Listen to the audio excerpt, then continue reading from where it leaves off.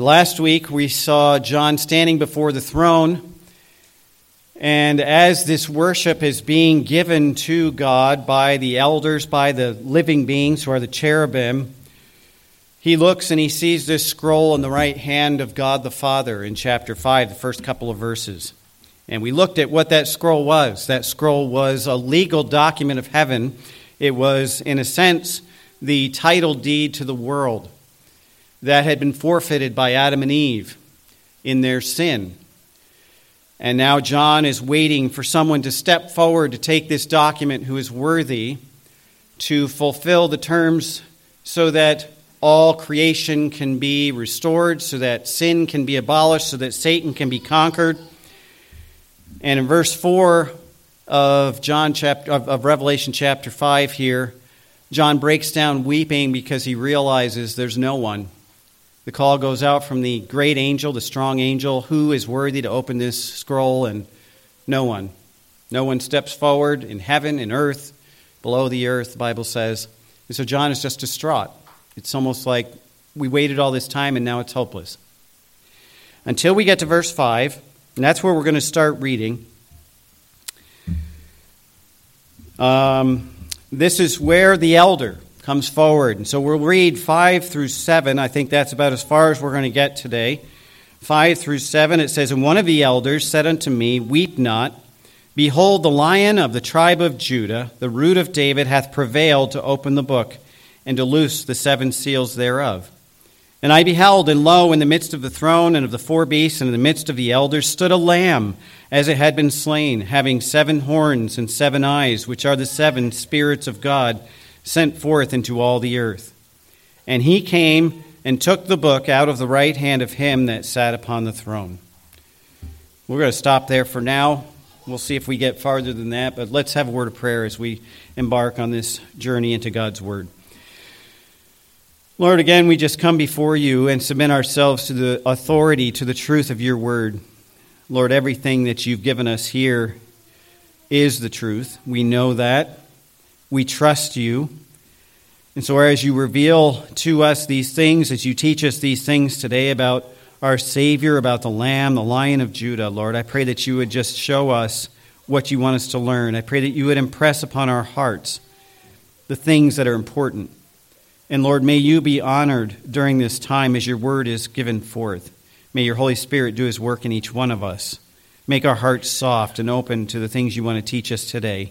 And Lord, use me now. I'm a weak human being, finite in my thinking, and yet you, an infinite God, almighty in power and wisdom, can speak through me. And so I ask that you would fill me with your Spirit.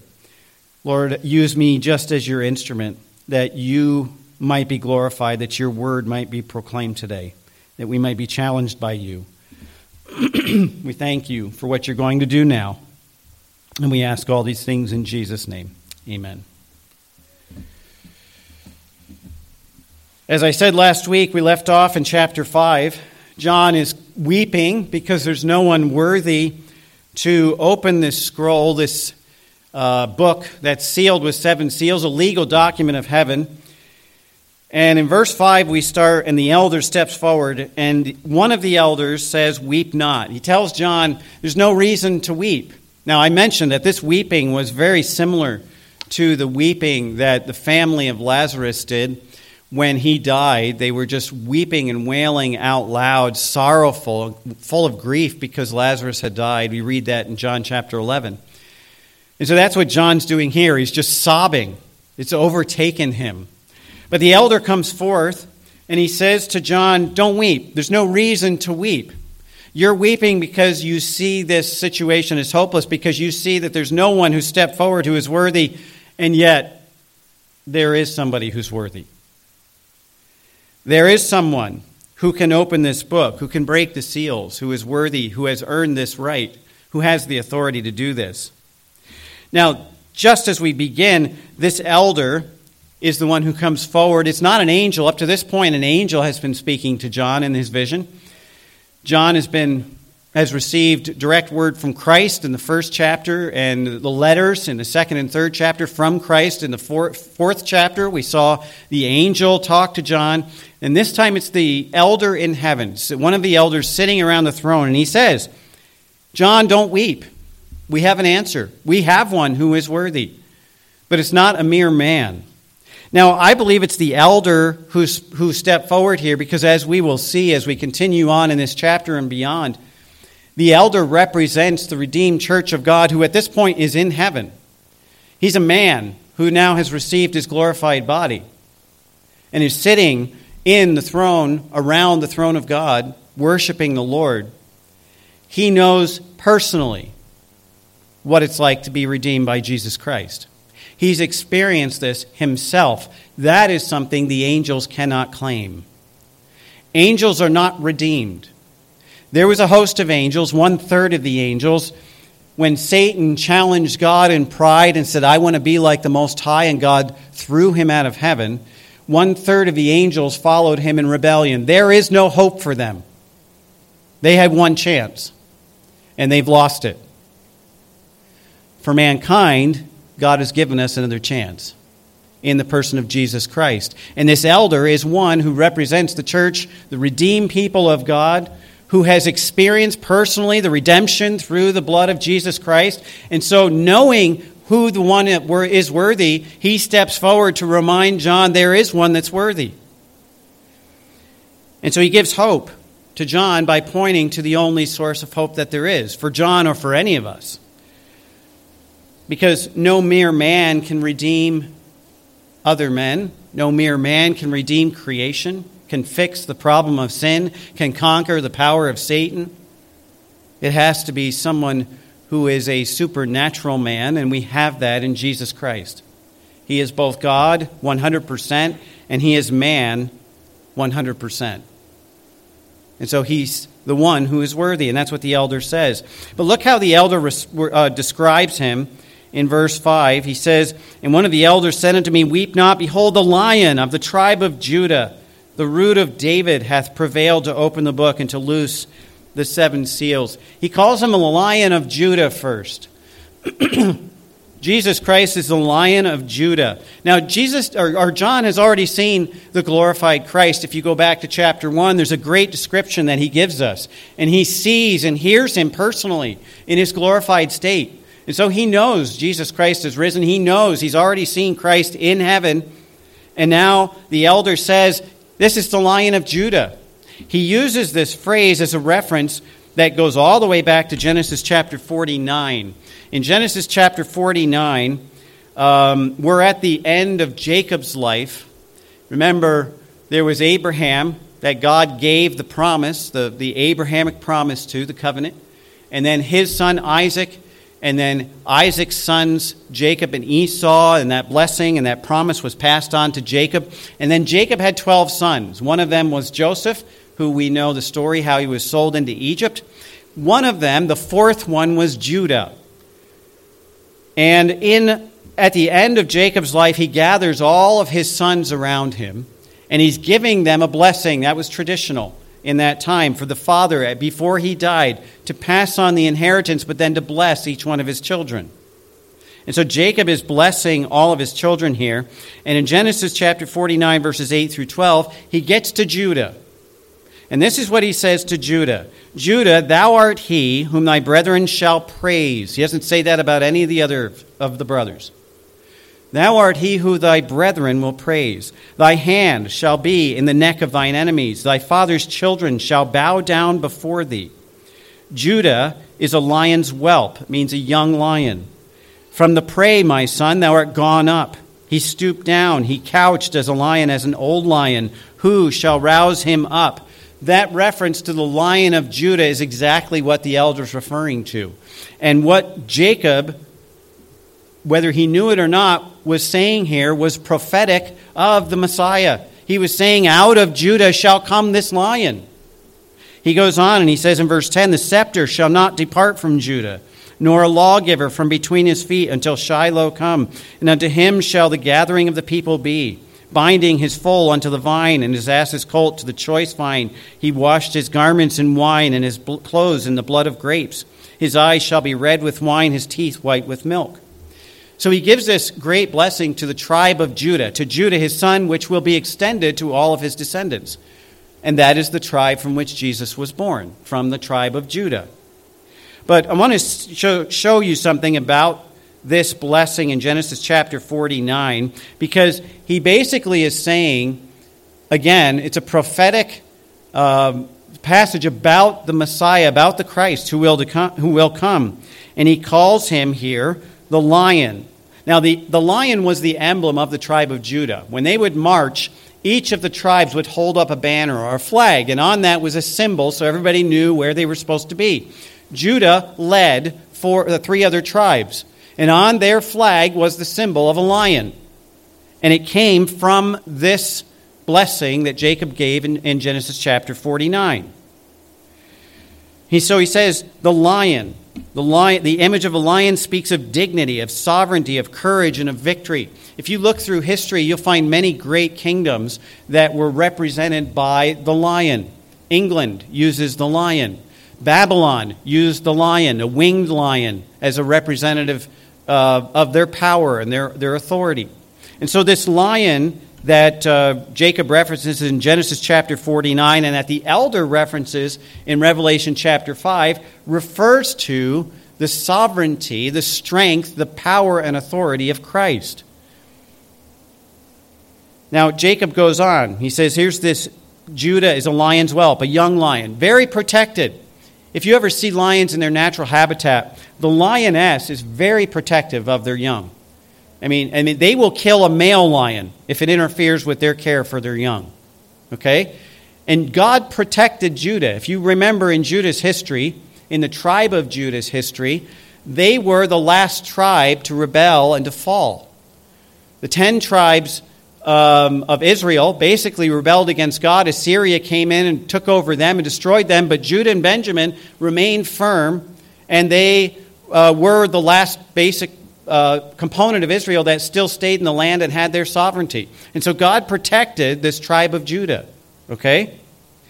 So he says it's as a young lion. But then he says, like you're coming up from the prey. A lion who's killed its prey, it's eaten his fill, and then he's laid down and just kind of surveying the land and looking over his pride. And who's going to move him? And the elder refers to this as Jesus Christ. He's about to consume his prey. He's about to set up his kingdom, to sit down in his throne, to reign and look over his kingdom. And who's going to move him? He goes on, he says, the scepter shall not depart from Judah. Obviously, talking about ruling, the kingship that comes from Judah, the position of ruling that God gave to them. And it says it will forever be the tribe of Judah that will be in the seat of the king. Now, God gave David, when he became king, a promise. We call it the Davidic covenant. And one of the components of that covenant was that the kingdom, or that his throne, would never be removed. Now, we know in Israel's history that there hasn't been a physical king who has ruled in the throne of David. In fact, it didn't last very many generations until Israel lost its sovereignty. We have David, remember, and that was kind of the peak of Israel. Then we have Solomon, and then after him, 2 of his sons split, and the kingdom split very soon after that. And then the northern kingdom kind of went on their own and rebelled against God, and eventually the southern kingdom did as well. And the entire land of Israel was taken over by Gentiles, by the heathen nations, in God's judgment. But God says that the throne of David shall never be removed, that someone will be sitting on that throne forever. Again, a messianic prophecy regarding Christ. The scepter shall never be removed from between his feet. He sits in his throne with a scepter of authority. And so he's talking about Jesus Christ. And then he references the lawgiver. He says the lawgiver shall never be moved from between his feet. The lawgiver here, literally interpreted in Hebrew, means Prince of Peace. Now we know from Isaiah chapter 9, that is one of the names given to Jesus Christ. He is the Prince of Peace. And so when Jacob is blessing his son Judah here, there is all these references to the coming Messiah, and it all is fulfilled in him. And he says, all this is going to take place. The scepter shall not depart from Judah. The lawgiver shall not depart from between his feet until Shiloh come. I'm sorry, the word Shiloh there is the word Prince of Peace. The lawgiver refers to a judge, one that executes judgment. And Jesus is all of that. He's the Prince of Peace. He is a judge. He is the king. And it's all wrapped up here in this prophetic blessing that Jacob gives to his son Judah. And at the end of it, he says, unto him shall the gathering of the people be, literally means, unto him shall all people bow in obedience. Now we know in Philippians 2, the Bible tells us that every knee shall bow, every tongue shall confess that Jesus Christ is Lord. They will all submit to Jesus Christ at his second coming. They may not submit to him now. And there are many who do not submit to him now as king. But it doesn't mean he isn't king. But when he comes back to earth to set up his millennial kingdom, there will not be one who can stand against him. And all will bow in his presence. And Jacob prophesies it right here. So this reference that we see in Revelation chapter 5, this Lion of Judah, goes back to that blessing that's given to the son of Jacob, Judah, and to his descendants, of which Jesus is one. As he says, a strong, fierce, deadly ruler will destroy his enemies. This is all the implications that come with this. And this is who Jesus is, a strong, fierce judge who will execute judgment upon his enemies. So why didn't the Jews see that the first time? Because that's not who he came to be the first time.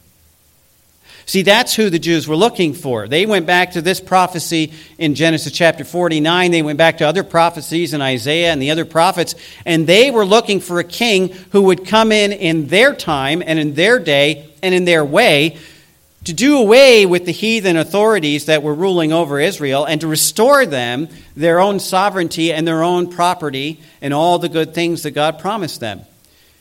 That's why on Palm Sunday, when Jesus rode into Jerusalem after raising Lazarus from the dead, the people realized, and there were probably 10,000 or more people welcoming him, the word had gotten around, and here's somebody who can raise a man from the dead. Obviously, this is the Messiah, and he's coming to set up his earthly kingdom. That means Jerusalem will be ours again. All Israel will be ours again. We're going to get rid of all these pesky Romans. We're going to get rid of all the Greeks who want to influence our culture, and we're going to go back to the way it should be. And Jesus said, no, it's not time. My kingdom is not of this world. And then 4 days after he rode into Jerusalem, they put him on a cross. Because he wasn't this fierce lion that they were expecting. He came as a lamb. He came to die. He came to serve. And that's not what they wanted. They were more eager for an earthly kingdom than a heavenly one. And so when Jesus came as a meek and humble servant, they didn't want to have anything to do with that. They wanted a fierce lion king. And someday Christ is going to be that lion. He's going to come back at his second coming as that lion, a fierce judge who will judge all the earth. And that's what we see in Revelation 5. That's the time period that John's in this vision is just before the tribulation. The church has been raptured, and now God is ready to execute judgment upon the earth, and Jesus is that Lion of Judah who will do that execution of the judgment. In fact, he's the only one who is worthy to execute judgment upon the earth because he paid the price, because he fulfilled the conditions of the covenant. So the elder comes to John and he says, here's your answer. Here's the solution. The only one worthy to open this scroll, the Lion of Judah. And then he refers to him as the Root of David. Again, a prophetic name that comes from Isaiah chapter 11, verse 1 and 2. It says, then a shoot will spring from the stem of Jesse. A branch from his roots will bear fruit. The Spirit of the Lord will rest on him, the Spirit of wisdom and understanding, the Spirit of counsel and strength, the Spirit of knowledge and the fear of the Lord. Now, in speaking this name, the Root of David, there's two ways you can interpret this.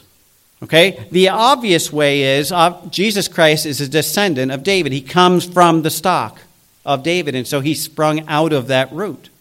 Okay? And that's the prophetic meaning in Isaiah chapter 11. In fact, Jesus Christ is the only living Jew today who can 100% prove his lineage all the way back to David on both sides to show that he is worthy to be the king of Israel. We don't have anyone else who can make that claim except Jesus Christ. He literally is from the root of David. If you go back to Luke chapter 3, at the end of Luke chapter 3, it gives us the lineage of Jesus Christ to Mary. And it goes back to David and all the way back to Adam. But Mary was a descendant, a direct descendant of David, King David of Israel. And then in Matthew chapter 1, you also find the lineage of Christ as it goes through Joseph. Now, even though Joseph wasn't his human father or his biological father, he was his earthly father, and he represented the father, the only father that Christ had on this earth as a man. So either way you look at it, when you challenge the legality of Jesus as king, he is qualified both on his mother's side and his father's side. His lineage goes back to King David, and he's the only one who can prove that he belongs on the throne of Israel. Even the Apostle Paul refers to the kingly lineage of Jesus.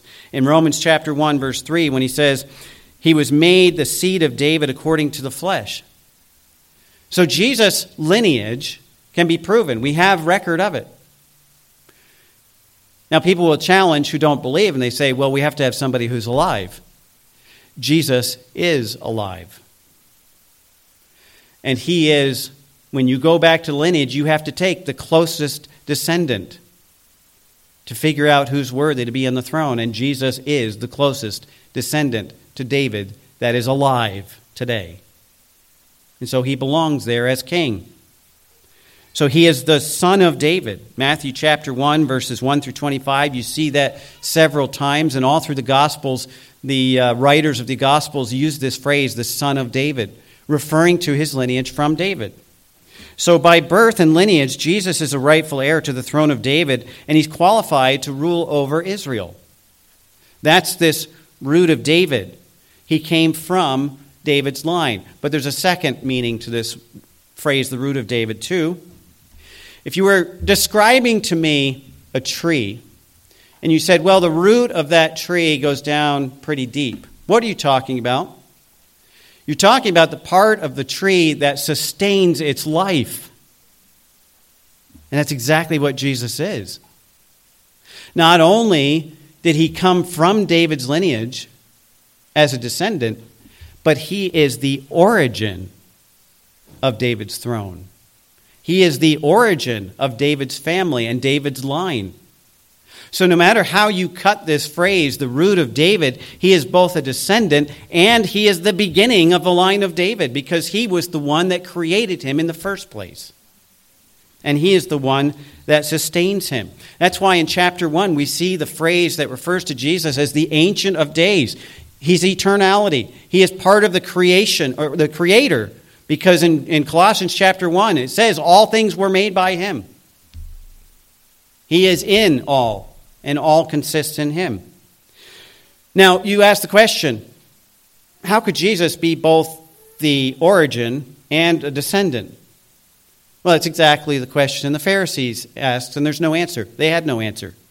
In Matthew chapter 22, verses 41 through 46, the Pharisees were gathered together, and Jesus asked them, saying, what do you think of Christ? Whose son is he? And they said unto him, the son of David. See, even the Pharisees recognized the Messiah would be the son of David. And he said unto them, how then doth David in spirit call him Lord, saying, the Lord said unto my Lord, sit thou on my right hand till I make thine enemies my footstool. He's quoting the Psalms here, a prophetic passage about the coming Messiah.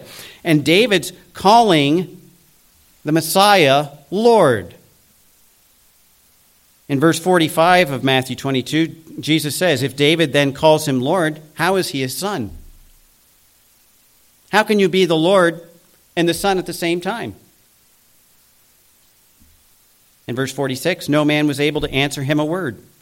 Neither did any man from that day dare forth ask him any more questions. How can one person be both the descendant and the origin of the family lion? Well, it's possible if that person is Jesus Christ, because he is both a man descended from David, and he is God, the origin of all mankind, and the creator of the throne of David. And so no matter how you look at it, the description that the elder gives here, he understood this.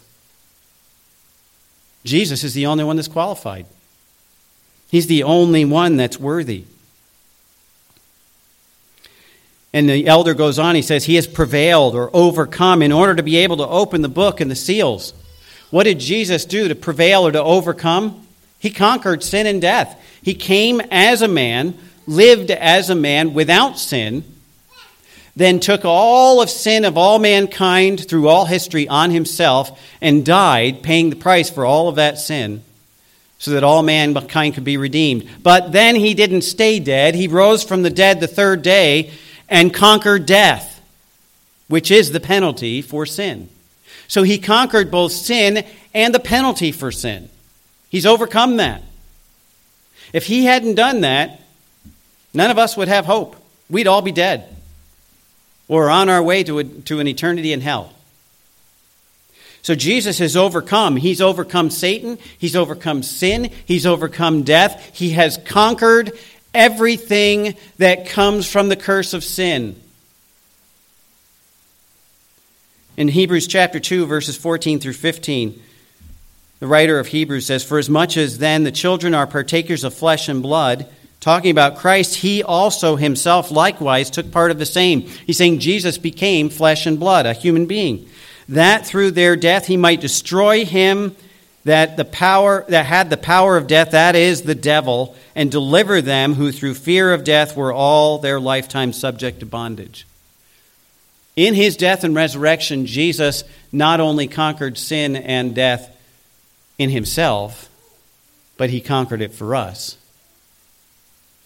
And in breaking the power of sin, he has loosed us from the bondage of sin as well.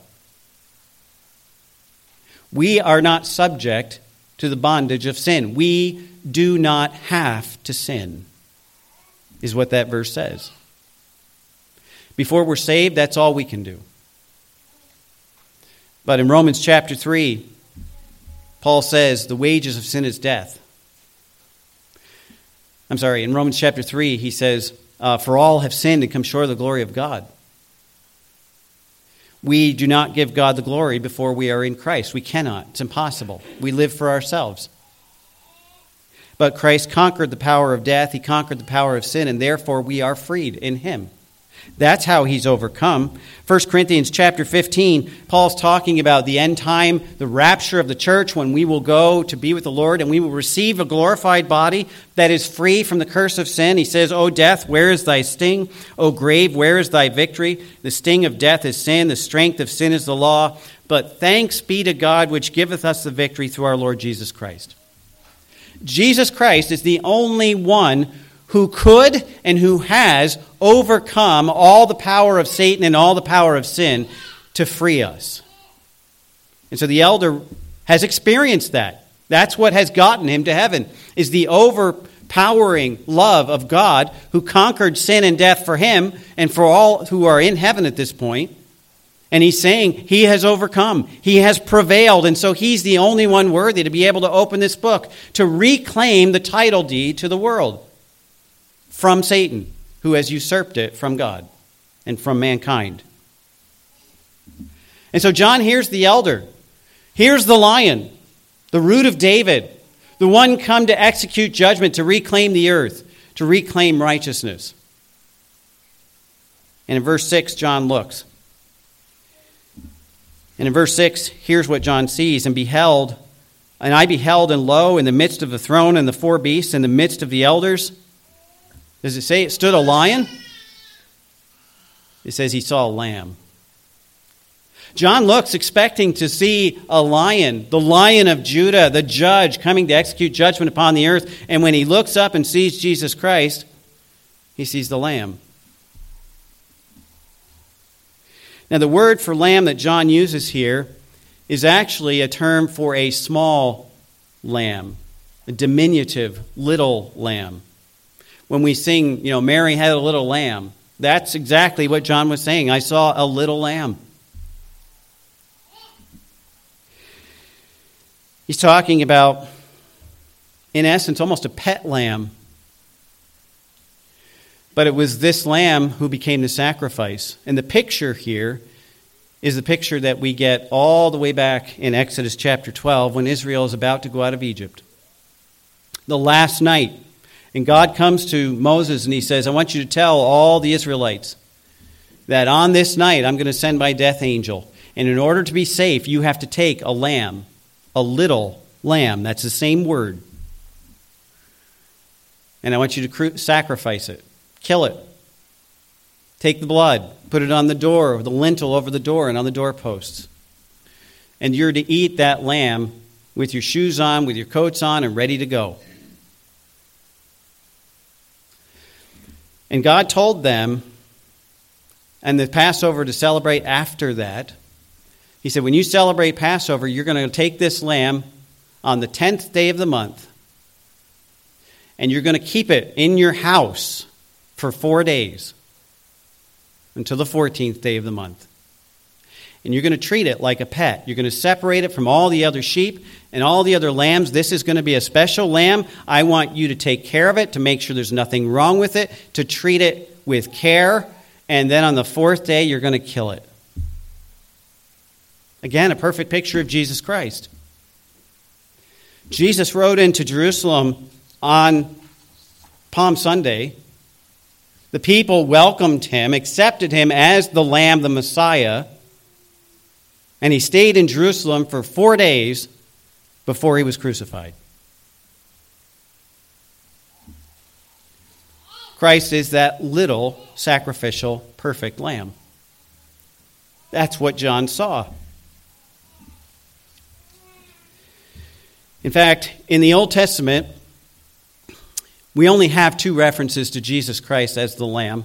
One is in Jeremiah 11, the other is in Isaiah 53. We read Isaiah 53 this morning. In the New Testament, outside of Revelation, there's only 4 references to Jesus as the Lamb. Twice in John chapter 1, that's John the Baptist. Behold, the Lamb of God, which taketh away the sin of the world.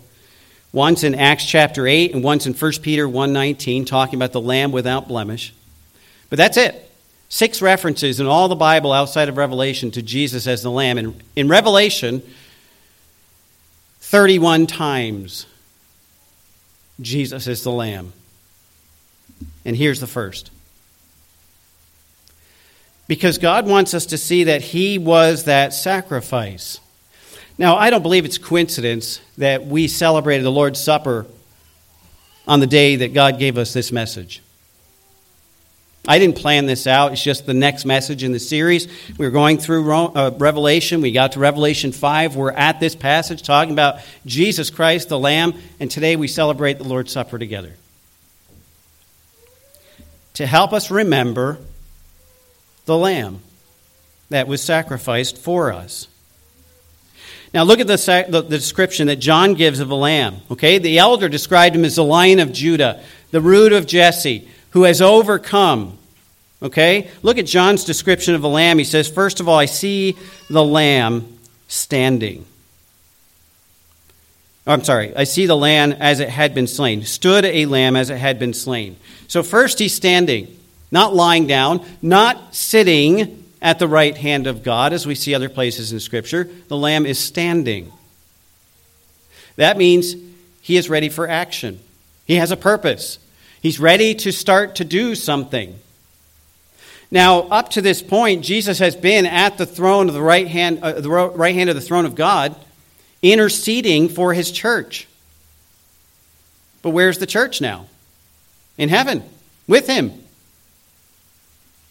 And so now Jesus is standing. This is his next assignment. And his next assignment is to execute judgment upon all those who have rejected him. And so he's standing, ready for action, ready to take on his role as the judge. He is the lion at this point, but he's still the lamb. He says he's standing as if he was slain. Now the word slain means slaughtered or sacrificed. And actually in the Greek, it reads as if now in the act of being offered. It means he's being sacrificed. That's the marks that are in his body. That's what John sees, a lamb as if he is being sacrificed. Now, why does John present that in the present tense? It doesn't read that way necessarily in the English, but in the Greek it's in the present. It's as if he was being slain right now. Because Christ's sacrifice is a continual atonement for all sin. It never ends. It's not just that Jesus died on the cross and his blood was shed for the sins of those who were alive in his time. It wasn't just to cover the sins of those who had lived before him up to that point. Jesus' sacrifice is good for all time, for all people. And so when John looks at the lamb, it says, as if he was in the act of being offered, he's saying that sacrifice that Jesus offered is still valid. The blood is still there and available to pour on the sins of all who will come to him in faith. Even now, when the church is in heaven. Now, as we read through Revelation, you'll see there are people in the tribulation that come to Christ and are forgiven. His blood is still available. But he has the marks of being slaughtered. Remember, the lamb had to be slaughtered, had to be sacrificed. And so Jesus is standing, not dead, but alive, with the marks of being sacrificed. Now remember, after his resurrection, the disciples were gathered. First time Jesus came to them and Thomas wasn't there.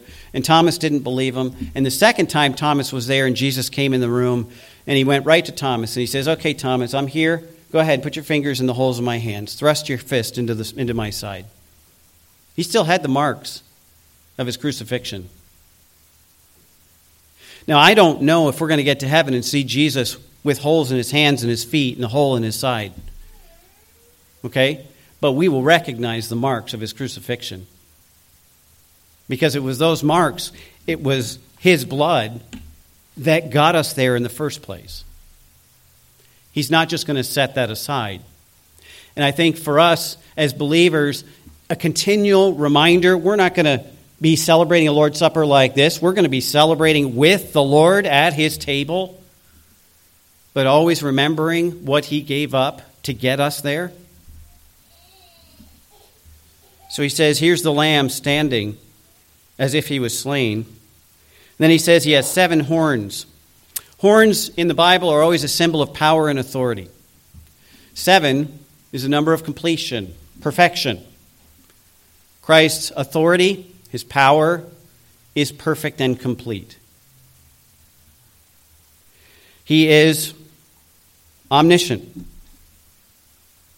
He is all-powerful. He is all-sovereign. And these 7 horns represent that. And then he says he has 7 eyes. Now, we've seen a lot of 7s in these first couple chapters of Revelation. Okay? Again, 7 being the number of perfection and completion. And all of them are referencing some characteristic of God or the nature of God in some way. The 7 eyes means God's observation, his ability to understand, to see us, is perfect. Nothing escapes his gaze. We saw that in chapter 1. The fire comes out of Christ's eyes, the lightning. It's just a symbol of his all-seeingness. Now, for people who are against him, for rebels, that's scary. Okay? Because nothing escapes his gaze.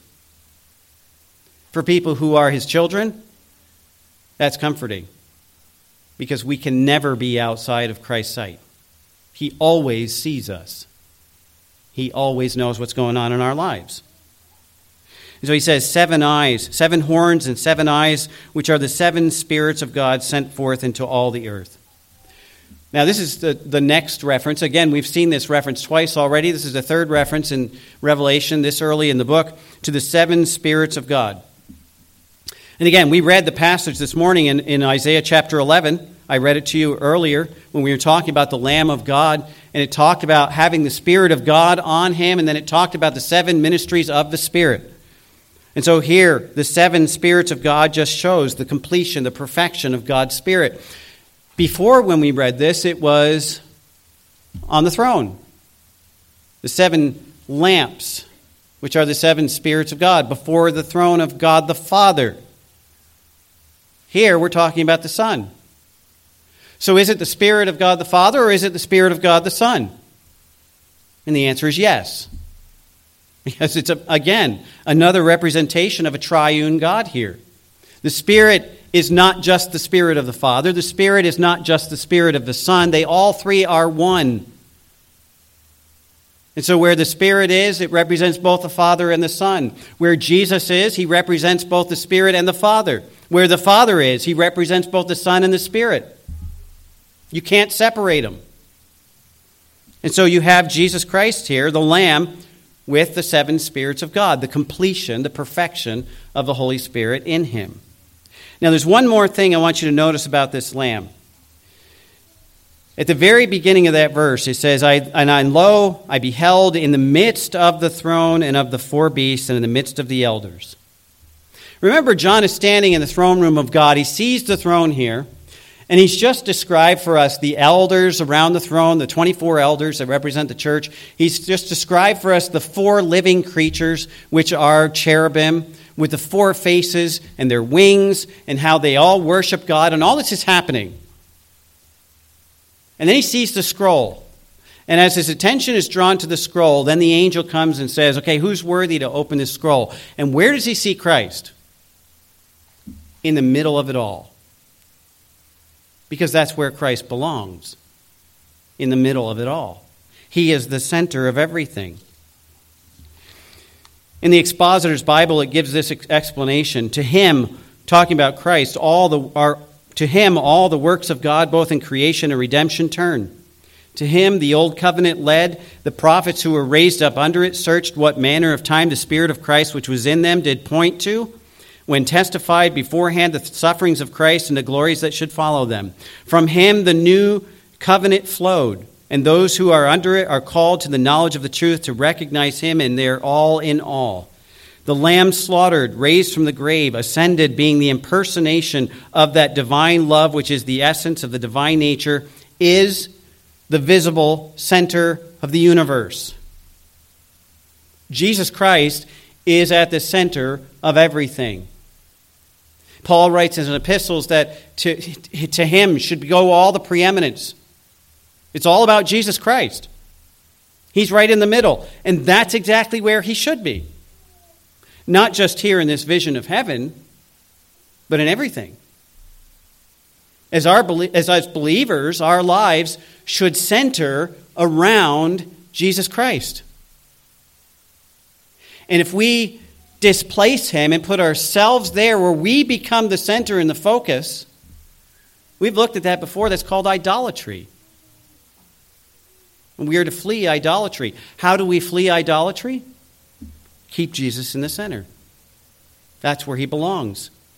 Colossians chapter 1 says he is the image of the invisible God, the firstborn of all creation. In him all things are created, in the heavens and upon the earth, things visible and invisible, whether thrones or dominions or principalities or powers.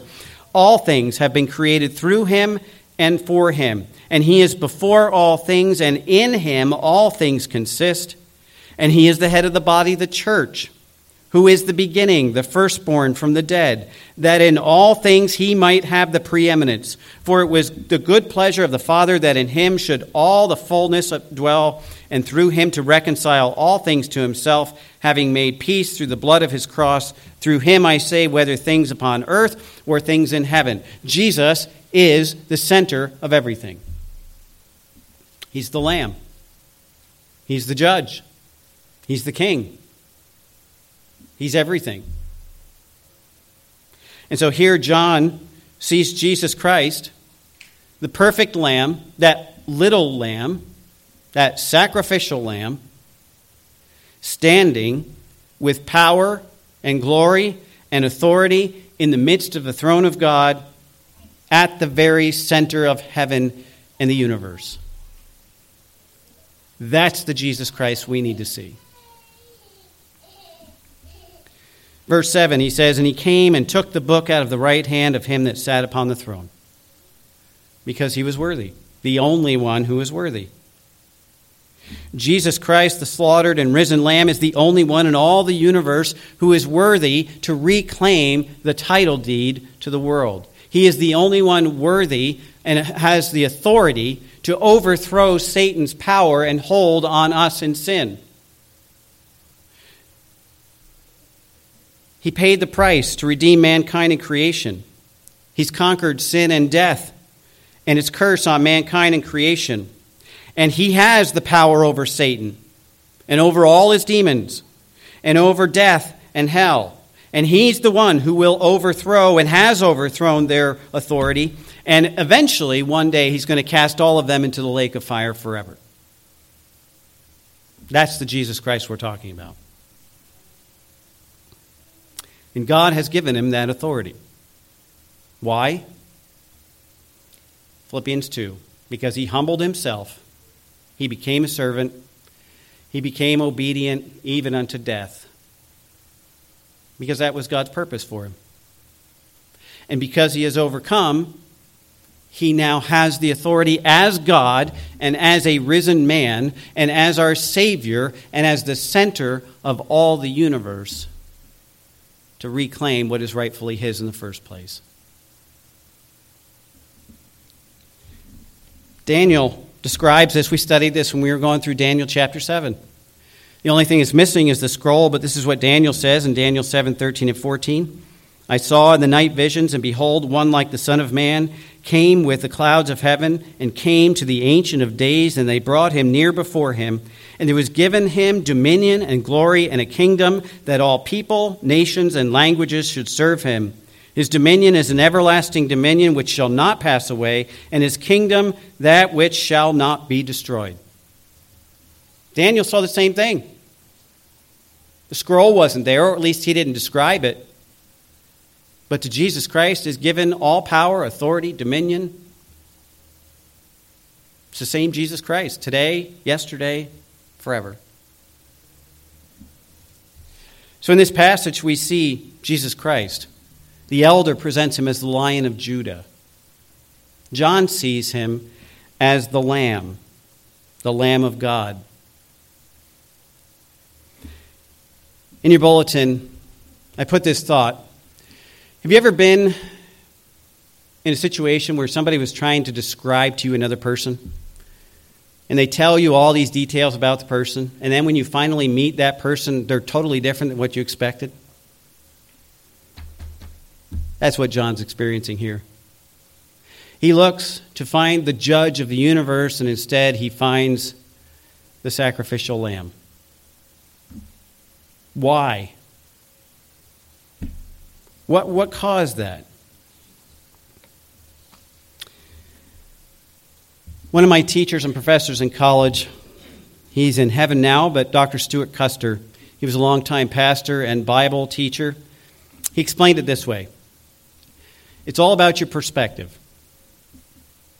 If you are a sinner rebelling against God, and you hear about the humble Lamb of God in Scripture, when you go to look for that humble lamb in your sin, what you will find is a lion, the judge. And he will be your eternal judge. But if you are a believer who's submitted to Christ, you go to Christ expecting to find the lion. And instead, you find the humble and gentle Lamb of God, who paid the price for your sin. It's all about your position and your perspective. If you realize that you deserve a judge, you will see the Lamb. If you think you are okay and you'd rather have just the Lamb, then you will experience the Lion. And we all will face either the lion or the lamb. But you can only find him as the lamb if you have forsaken sin and submitted to him in faith for salvation. Then he becomes the lamb to us. For all others, Christ is that fierce Lion of Judah that will come to judge sin. Now, we are going to see Christ soon. I'm convinced of it. I hope in our lifetime. I hope today. But the question is this. When you stand before Christ, are you going to see the lion or will you see the lamb? Let's pray.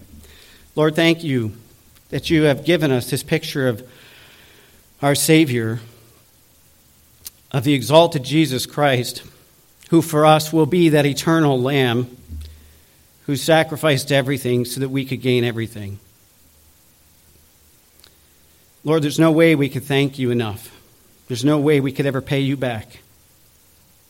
And so we just glorify and praise you for your goodness to us, your grace that's overflowing each day. Lord, we pray for those who will see him as the lion, the judge, that before they get to that point in their lives and in their death, that they would experience the love of Christ, that they would see his sacrifice as the payment for their sin, that they would submit before his authority as their judge so that he can be their lamb as well. Thank you for this beautiful picture that we have in your word. Lord, help us not to forget it as we go forward. We've celebrated together his death, his resurrection. We're looking forward to the great resurrection when we will be with you. But help us to keep our eyes on Christ, both now and for eternity. And we thank you in Jesus' name. Amen.